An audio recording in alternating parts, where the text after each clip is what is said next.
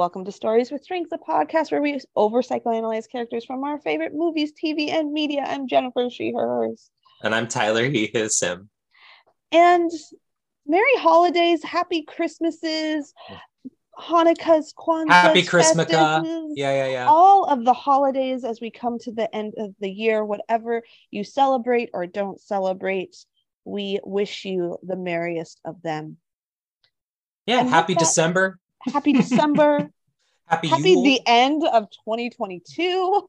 Winter solstice. I mean, we could go on. There's lots of holidays in this time There's so period. many beautiful holidays this time period, and I know I didn't cover them all.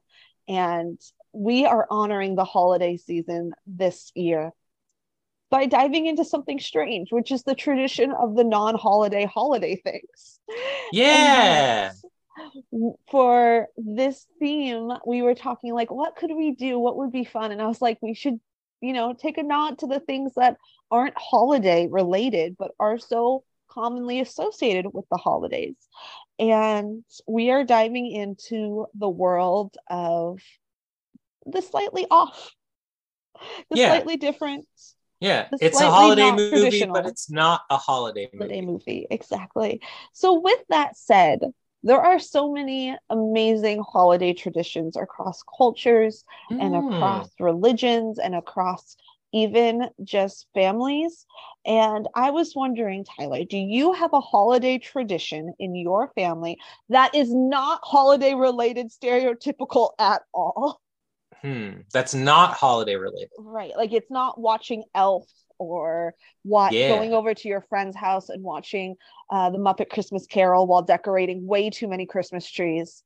I don't know what that one could be. I don't know what that one could be at all related to. Actually, not necessarily a family tradition, but this has become a tradition, which is we do Christmas for our D&D game, and every year where it's been that we've been playing a character for a year, I will buy a custom little mini for my players when I'm running the game. And that way they have a little memento of our time together. It always has to be like a year of them playing, because any less than that, and I'm like, you're not really invested yet. But, and then also like I went on the years when we don't have that, because these games run for multiple years at a time, because we only are able to play once a month, if that. And so I've gotten crafty and decided to do some stuff with that. So for this year's Christmas, I've got an idea of what I'm doing already. I'm excited for it, but Jen is one of those gift receivers, so I'm not going to tell her. I also have things coming in from Etsy for Christmas this year, and I'm so excited for them. Yeah, but that's become one of my favorite traditions, is having this sort of gift giving thing that's totally not holiday related. It's definitely D&D related, and it's D&D gifts usually as well. Because anytime we end up giving a gift at our table, we call it Christmas. Yeah. So like I'll come back from Comic-Con with like just a D20 dice, and I'm like, hey y'all, Christmas. Here's a D20 for you. Yeah. Right. And yeah, so like one year I got spell slot trackers. One year we've done minis a few times now. Big dice, metal dice. Yeah, metal dice I've done. And so this year I'm excited for what it's going to be. But you'll find out that later. We'll find out soon. I'm excited. Oh, that is soon. Oh, I need to order some stuff. I know. You're right. That is soon. I had to make sure I put my order in right away, because I was like, we need these in by the beginning of December. But awesome. The stuff I need is I can get through Prime. So if I need to, I can wait until 2 days before, but I should probably go sooner than that. Yes. So in my family, regardless of the holiday, really, we play Rummy Cubes. And it is, the game Rummy Cubes is not a holiday game at all. No, not at all. Not at all. It's actually very competitive in my family, and is even not the spirit of the holiday stuff. But it is our family game, and it has a lot of positive memories. But we always play board games, especially at the holidays. And I would say the second kind of I guess it is kind of holiday-y because it's associated with it, but we are huge Black Friday people. in our family back in the day. And to the point where we have postponed eating dinner or like changed the time of Thanksgiving dinner to way earlier or sometimes later, and go based. And this was like back when like Black Friday was like a thing. Like get up at like 3 a.m. to go get a sewing machine, which I successfully did. And that, I mean, it's kind of holiday, it's kind of not. But again, like I would say our primary thing is our game of Rummy Cubes that comes out sometime during the holiday tradition. So with that said, Tyler, what holiday movie that's not a holiday movie that brings you a new client? Yeah. So I had difficulty. I was thinking of some stuff, but I realized that my last, handful of people, we hadn't been as diverse as I would like us to be. So my initial thought was to do the movie The Holiday, which is one of my favorite romantic comedies. But then I realized, damn, that's a white movie. That movie's got lots of white people in it. And no offense to white people, but it was like we need to have a little bit more diversity in this. So instead, I went to the Marvel universe because, well, just love that stuff. Yeah. And there's a couple of Marvel movies that are Christmas movies, but not really. The only thing that I would say is explicitly Christmas so far is the Hawkeye show. Is very explicitly Christmas. And then coming out soon is the holiday special for the Guardians of the Galaxy. And that's going to also, I think, be very explicitly Christmas. But instead, I picked a movie where if you blink and you miss it, you wouldn't know that it takes place in December at all. Mostly because there's wizards, there's multiple spider people running around, and all within that chaos, there are 2 high school students who are just kind of caught up in the action. And so I picked one of those high school students. So we're going to be talking about Michelle Jones Watson, who is 17 or 18. She's a senior in high school, so 17 or 18. We're not quite sure when her birthday falls. She is biracial, African-American and white European-American, cisgender woman, heterosexual, as far as we know. I could see her being a little bit more open, maybe being a little bit more pan, but I think from canon resources, she is heterosexual. And she's a student in high school getting ready to graduate and go to college, applying for colleges. So the first thing you need to know about Michelle Jones is that she's, been sort of a quote unquote labeled as a troubled individual for most of her life. She is a very deep thinker and very intelligent, very smart, and also very emotionally intelligent as well, although she doesn't express a wide range of emotions, but she is very in tune with how she feels and comes across as somebody who is like that. Her lack of expression, I don't think, is a dissociative or pushing down of her emotions. I think it's that she's so in touch with how she feels. She's so insightful that she's reached this sort of like, yeah, all right, I know what I'm feeling, Zen-ish kind of experience, which a lot of people at the end of therapy, that's what they feel. Or they're like me and your emotions are just directly on your sleeve and you just cry at everything. But Michelle is not that way, I don't think. And she is coming off of a very public trauma where she has been dating Peter Parker for a while. We've all known this. But then we found out recently that Peter Parker is Spider-Man. And not only that, he's been accused of the murder of another hero, Mysterio.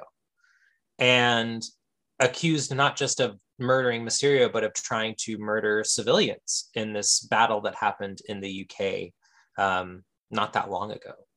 And so talking to Michelle about this, experiencing this very public trauma of people are accusing your boyfriend of this and what's gone on, and where are you at in this situation? Because, we focus a lot on how Peter Parker reacts because he's Spider-Man, but how are you doing? Like, are you okay with this? Are you, what's your feeling on the whole situation?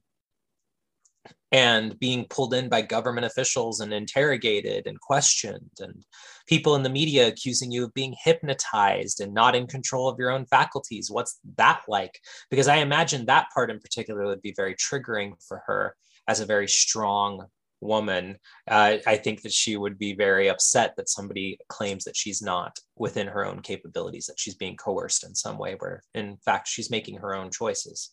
And what was it like dating somebody who had the secret identity of Spider-Man? Because she knew long before the rest of us knew. And talking through just the whole experience of this very public trauma with her, not as a place of saying like, we need to talk about this thing because it happened, but because this is probably the most recent thing that's happened to her. The other thing that I would talk about is trauma from before that. So she has a history of home trauma as well, not having necessarily the best home life. We don't see a lot of insights into her home life in the films, but from what we can tell, she's not necessarily super happy at home. And what that looks like for her, what that means, is there the possibility of calling, CPS in this situation? How abusive is it?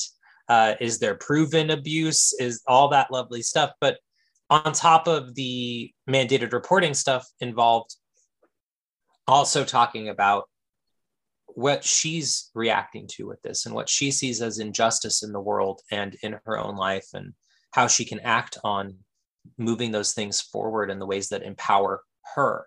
So for Michelle, or MJ, eventually I think she'd let me call her, which is what she lets her friends call her. For MJ, we get to the point of talking about how can we take the bad hands that we've been dealt and play them in a way that feels genuine and right and just to ourselves, and doing very basic feminist theory with her, which is something I don't get to talk about a lot on here, but I love doing feminist work and talking about the things that are messed up in society and messed up in her home life and messed up in this public interaction with Spider-Man, and how she can empower herself to move through these things. She doesn't get to control the cards that she's been dealt, but she gets to control how she plays them. And what does she want to do with this information? And I think if given enough time, she's going to want to be an activist. She's going to want to be somebody who goes to protests and speaks out, to become perhaps a public figure where she talks about all of these things with people. It doesn't necessarily mean that that's going to be her job per se, because she's also very talented scientifically, and is, trying to get into MIT and be, going through that kind of a scientific program. But how can she help women in STEM? How can she help people, people who are not of the dominant social structure in our society get a louder voice? Because she is outspoken and strong and really emphasizing those points while discussing how the trauma has affected her life and that piece, and how it can integrate into what she wants to do with all of this information. So then finally, something weird happens. So this is a little bit down the line. And I'm not sure how to, navigate this, because all of a sudden, she's functioning a lot better. And I can't remember why she wasn't functioning super well before. At least some of it. I remember like the home trauma stuff, but there's I know that there was a big thing we were talking about, but I just can't remember it anymore. And she doesn't remember it either. But all of a sudden, she seems to be functioning a lot better. She's gotten into college. She is working as a waitress and, serving coffee in a cafe. She is saving money so she can move out of her family's home. She's doing a lot better very suddenly, but neither of us really knows why. And so then it becomes this thing of, for both of us, learning to trust the process and say hey, I'm not sure what's going on here, but you seem to be doing better, and that's okay. And switching gears to preparing her to go off to college, which she's going to Maryland. I'm located in New York. That would be the end of our therapeutic relationship as well. So to discuss what that transition is going to look like, if she wants to get another provider, how long I would be willing to stay with her while she searches for another provider, and also what it means to be moving on to a new chapter of life. And so that would be where we would leave things off moving forward with MJ. But very weird sensation of just forgetting something really big, but I can't put my finger on it. It's weird. That would be like so weird in the sense of like, did Doctor Strange's spell indirectly rewrite clinical notes? Because I could imagine many a therapist in that world, like all of a sudden has altered clinical notes, or anytime maybe Peter's name became someone else's name, you know? Because Peter Parker is forgotten, not Spider-Man. So anything with Spider-Man still exists and people remember it. They just don't remember that Peter Parker was Spider-Man, and they don't remember Peter Parker at all. Yeah.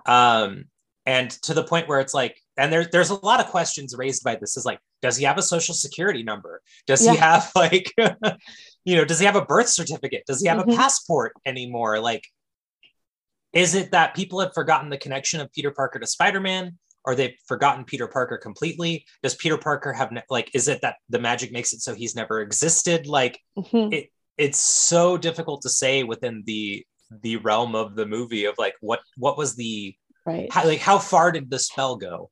Does he only exist in the Sony universe or in the Marvel universe? Well, right now that's really up in the air, which might date this podcast of when we recorded it, because there's lots of rumors about him making a new deal right now, but none of that has become public yet. So, but I think it was just really funny thinking about like, what would that spell have done in the therapeutic room with her specifically? Because like, there's some hints that she might remember stuff, because she still wears the broken Dahlia necklace that he got her in. Well, Tyler, love is the greatest source of magic, and with love, that's true, any spell can be broken. maybe the true magic was the friends we made along the way. Right. Well, thank you. And you kind of alluded to why earlier, but why specifically MJ? Well, yeah, it had been a while since I had, gone and specifically chosen a client that's very different from me. So that was part of it, obviously. But I think also she's a very interesting, complex character, and Zendaya does such a wonderful job portraying her. Obviously very different from Zendaya's actual personality, but does this incredible job of portraying this young woman who acts in the ways you'd expect for somebody who comes from a home that's a little bit abusive and has devoted herself to her schoolwork and to learning and becoming intelligent because it's a key out of there, and also is very, she's very plugged in. She knows that Peter is Spider-Man from way before he ever tells her. He tells her he's Spider-Man. Her response is like, yeah, for sure, dude. Yeah, like she's known. And I think that sort of hypervigilance also is key of somebody who has been in an abusive, experience before. So there's that piece of like, again, this character is just portrayed extremely well and portrayed with the kinds of things that we would expect. But also like, what's it like to be a part of a very public trauma? What's it like to have, experienced being questioned by the government, being questioned by your peers, questioned by people on the street, because all of a sudden you're a public figure, even though you never wanted to be. And is there a way we can use that to empower MJ rather than to say like, oh my God, this is horrible, I'm freaking out. And she does handle interrogation so well.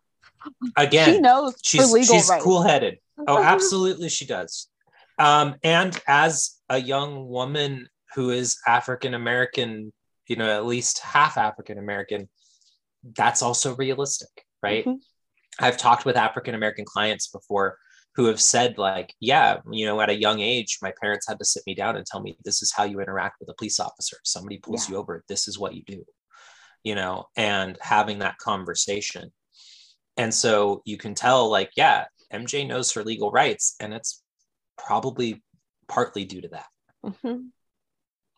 So yeah, it's she's a great character, a wonderful character, wonderfully portrayed. I hope we see more of her. I really want to see more of her. Zendaya is a busy woman, though, I understand. But I would love to revisit her character some more, especially after the cliffhanger at the end of Far From Home, where she grabs the necklace as sort of like I think I might remember this guy, or at least partially. So now it'll be interesting to see what they do overall with the universe of that, because I mean we're not going to even be touching it for a couple of years in the MCU anyway, with all they have lined up in between and all the other sequels and trial thirds they need to do. The Spider-Man movies are unique in that they need to release one every few years, so it's quite possible that we'll see one that's not necessarily scheduled in just yet. See what deal they can make, and then they'll schedule something. But in order for Sony to keep the rights to those characters, they have to use them. So it would be, I would be shocked if we didn't see some sort of Spider-Man movie in the next couple of years, because Sony I meant within the MCU. That one I'm not sure. That one, who knows? I mean, even if they were like, hey, we're stepping away from the MCU, I would love to see some more Andrew Garfield Spider-Man. So there you go. Anyway. Good. Yes. Well, thank you with that. And we will be taking a short... Oh, no, I did it. I did the question. You Don't worry. I didn't forget. No, you did. You're good. Well, with that all said, we'll be taking a short break and we'll be back with more Stories with Strengths.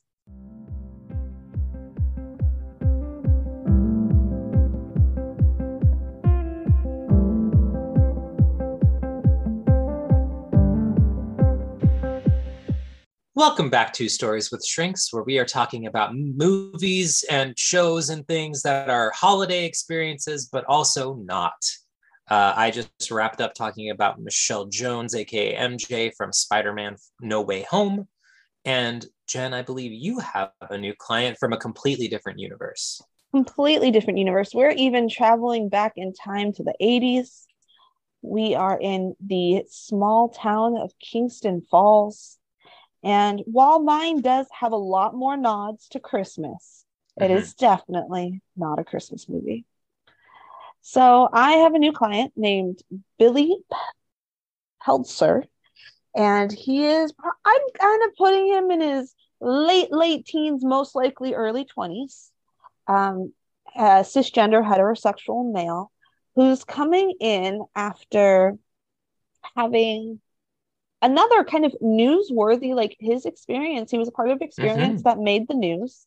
Even the newscasters, though, are really calling it a very mysterious encounter on Christmas Eve night that led to a lot of destruction of the town, some death, and a really like scary, horrifying experience, especially for Billy.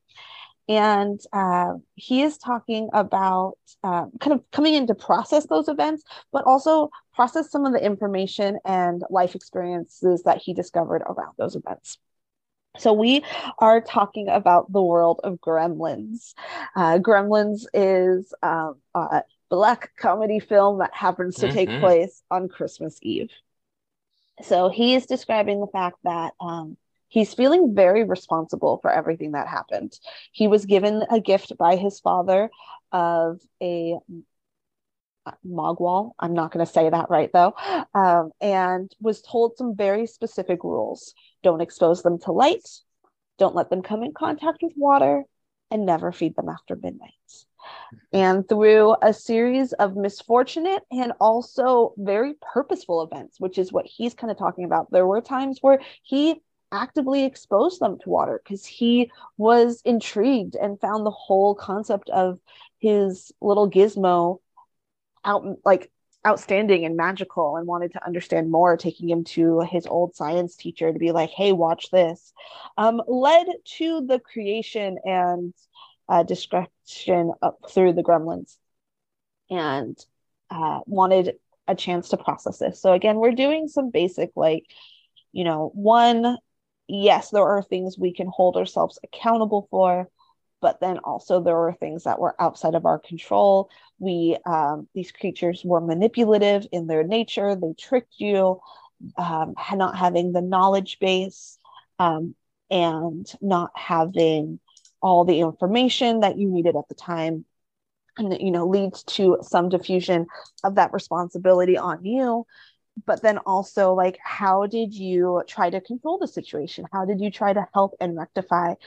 He didn't walk away. He didn't just say, not my fault, not my responsibility. He stepped up to try to rectify the issue and clear it up as quickly as possible, and understanding that, like, the local police and the local sheriffs did not necessarily believe what he was saying, and having to kind of take matters into his own hand and giving him a space to process those events.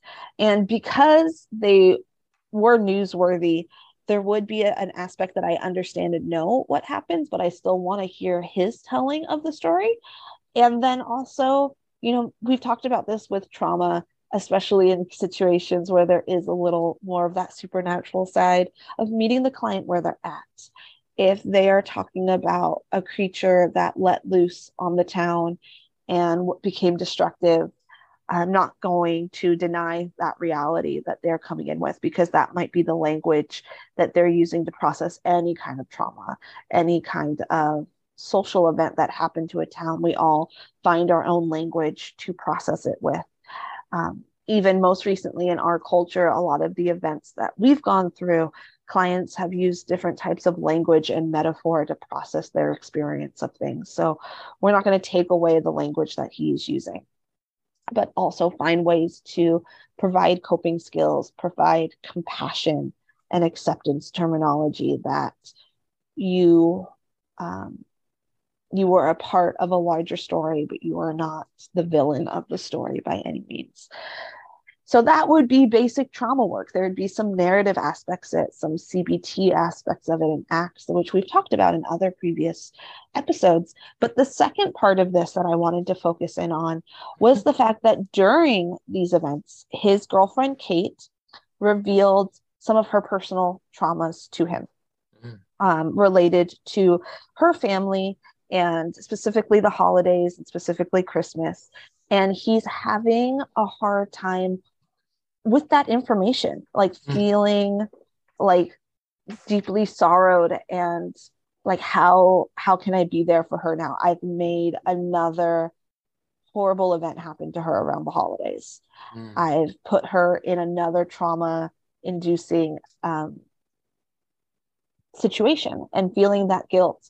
So talking about how we hold space for the people in our life when they share their stories with us. And how do we provide a safe space for others in our life to process their trauma? How do we provide space for them while also caring for us? So doing a little psychoeducation bit on, like, even in the profession of therapy, we hear a lot of people's stories, and some of those stories are not as nice as other stories. And sometimes they're hard to listen to, and we want to provide a safe space for them and bracket off our experience, while still also recognizing that this might be triggering us. This might be, causing a discomfort in us, even if we've never had anything experienced like that, but just hearing some of the stories that we hear. And also sometimes feeling that, like, guilt, or feeling that responsibility of, oh, should I have my client go there? Are they ready? I don't want to trigger them. I don't want to make their feelings worse. And finding ways that we have done our own personal work, self-care in the moment, mindfulness in the moment, to be able to hold space for people while also taking care of ourselves. So creating a toolbox of skills of how do we create a space for his girlfriend to share with him. How did you react when your girlfriend shared this with you? Do you need to go back and, do some reparative work of, like, hey, I really want to thank you for sharing that information with me. You shared it at a time where I wasn't expecting it, because we were dealing with little creatures destroying the whole town. And I just want to come back and revisit that conversation if you're comfortable with it.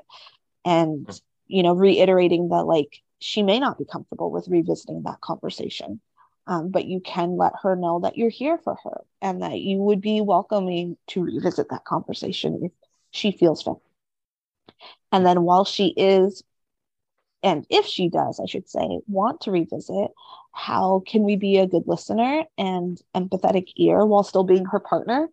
And maybe having to say, like, hey, I need to now take some time to sit with my feelings and take care of myself in this process without being discouraging or without putting out a message of you're too much with your issues. So finding that balance of taking care of others while taking care of yourself. And maybe even at times, if it came to coming in with a one-shot couple session, I have done that at times where I kind of call it like the guest visitor of therapy, and we have informed consent processing for that, but providing them a space even just to talk about what happened with the Gremlins together and what it was like during the holidays together going through that event. So again, providing that space for him to talk about what it's like hearing someone in your life experiences of trauma in the past, and how we can sit with that within ourselves, sit with that as a partner, and provide a space of healing for all parties involved. So with that, all that said, I want to then take a little step back and talk about Gremlins as a whole, because Gremlins is an actual coping metaphor, and the movie I use as a coping metaphor for my clients currently. Yeah.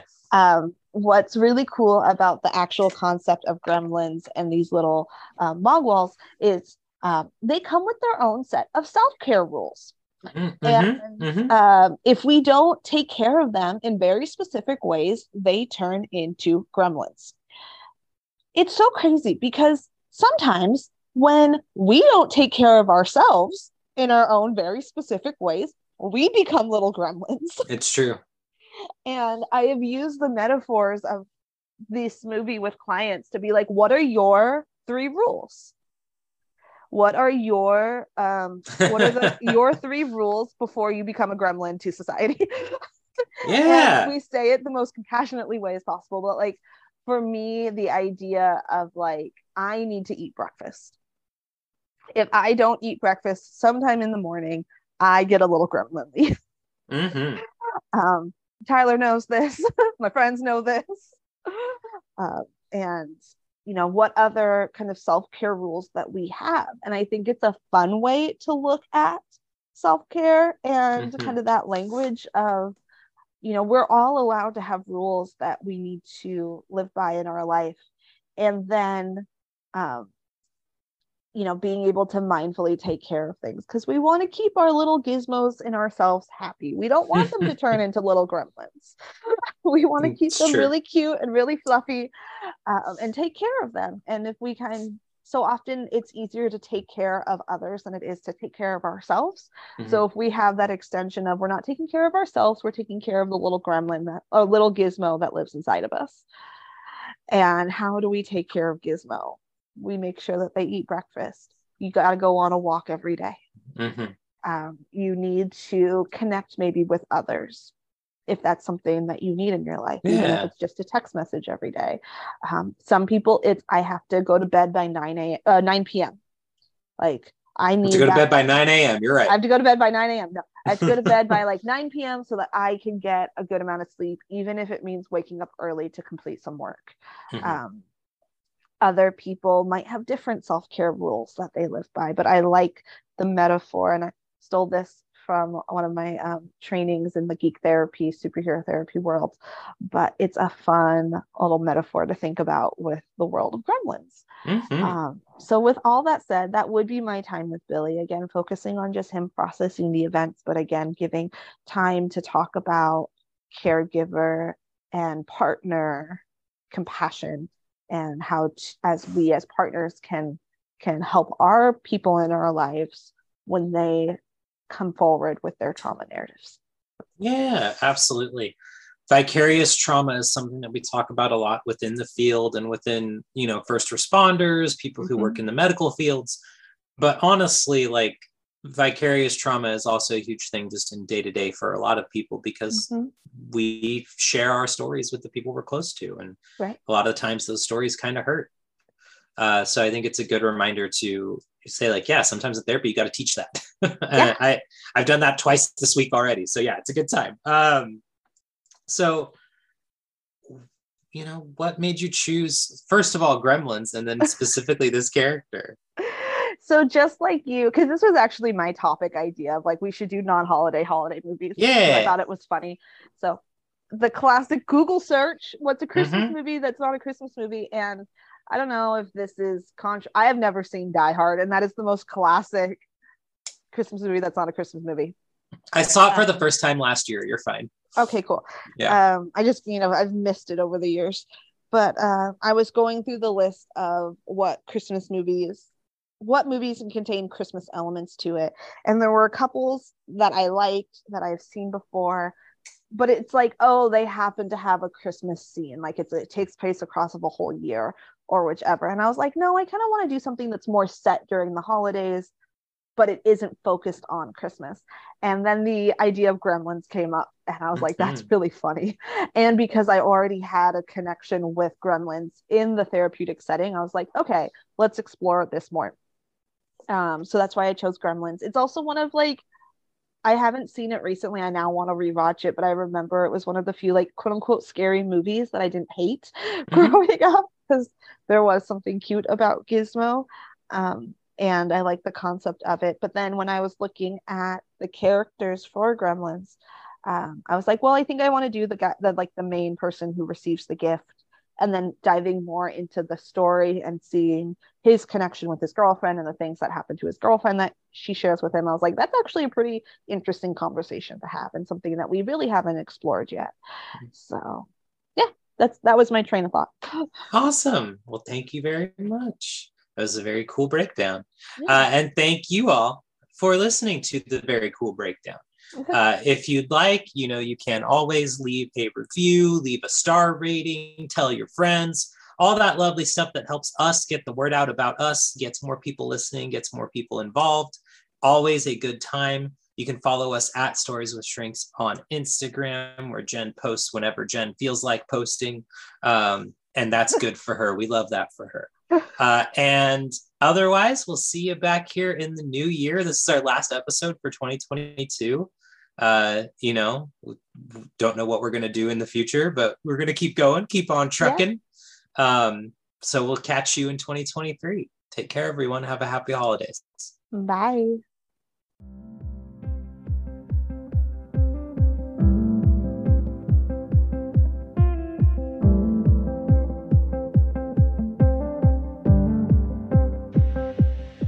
Stories with Shrinks is an entertainment and education podcast. Our views are our own and should not be considered canon or associated with any of the media or universes we discuss. And thank you to Purple Planet Music for our theme song, Phoenix Rising. You can find music for all your podcasting or YouTube needs at www.purple-planet.com.